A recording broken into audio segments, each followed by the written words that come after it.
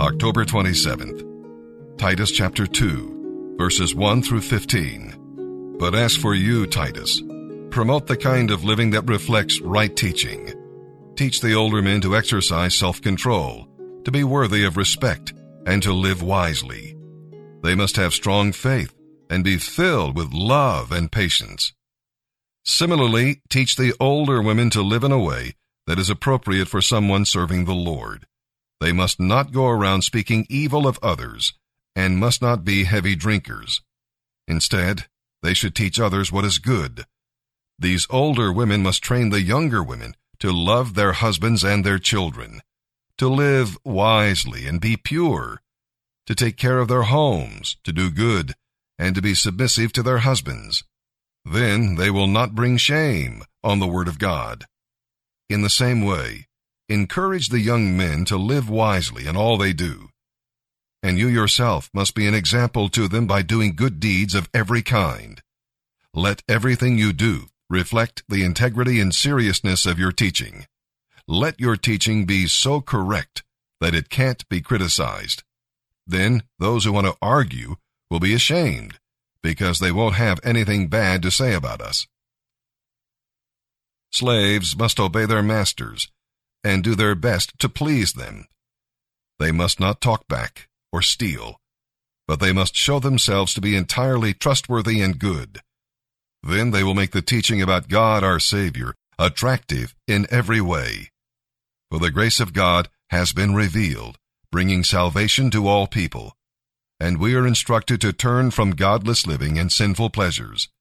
We should live in this evil world with self-control, right conduct, and devotion to God, while we look forward to that wonderful event when the glory of our great God and Savior Jesus Christ will be revealed.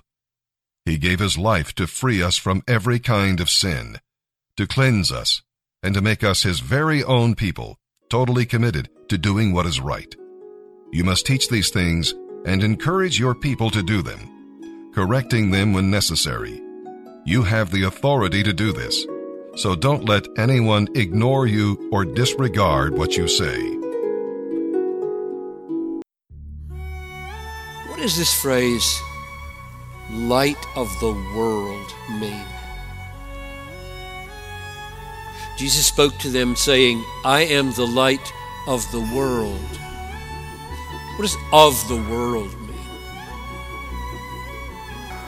The whole world is not being lightened while Jesus is there or today. And you can see it in the text. You don't need experience only.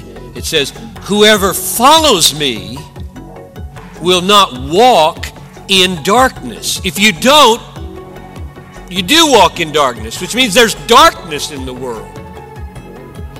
If you follow me, you won't walk in it. If you don't follow me, you walk in it. So it's there. So what does light of the world mean? He's not taking away the darkness in the world.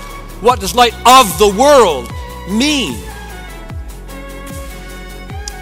Here's what it means, I think. There can be four meanings that I think are true. Number one, Jesus being the light of the world means the world has no other light than him.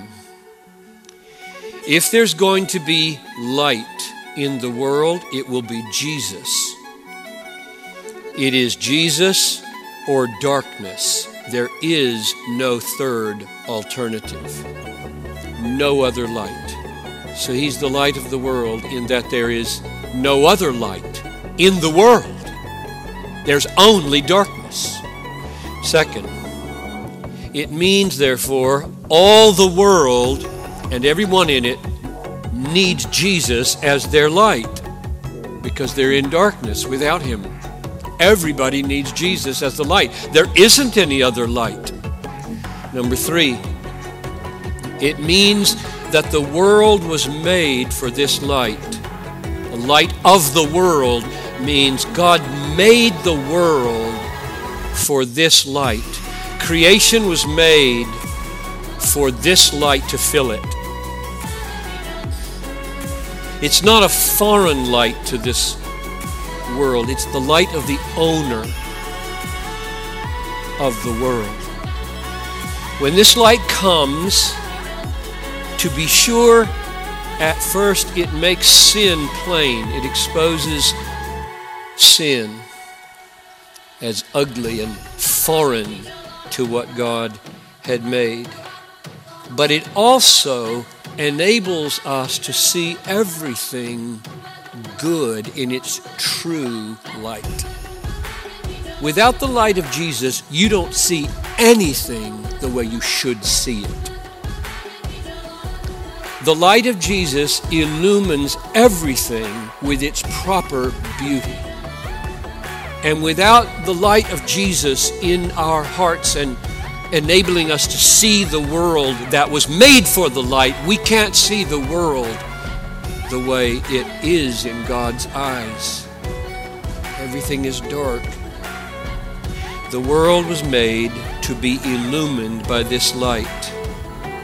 The light of Christ is native to the world, not foreign to the world. The world belongs to God. And when he sends his light, he means, now here's the fourth meaning, one day this world will be filled with the light of Jesus and nothing else. When this light comes, it not only makes sin plain, but sooner or later it will take all darkness and banish it out of the world. All the works of darkness will be banished out of the world. All the sons of darkness will be banished out of the world, which is why Jesus calls hell the outer darkness. There will be no darkness in the world, in the universe. Hell is utterly outside of the creation God has made, except that it's held in being in its unique place, and it's dark. Totally dark. And don't get bent out of shape about fire without light. That's not a problem for God. There are more horrors in hell than you dreamed of. Darkness. Utter darkness. You don't know where the next blow is coming from. Jesus is the radiance of the Father, and he will fill the world and everything in it with light. He is the light of the world.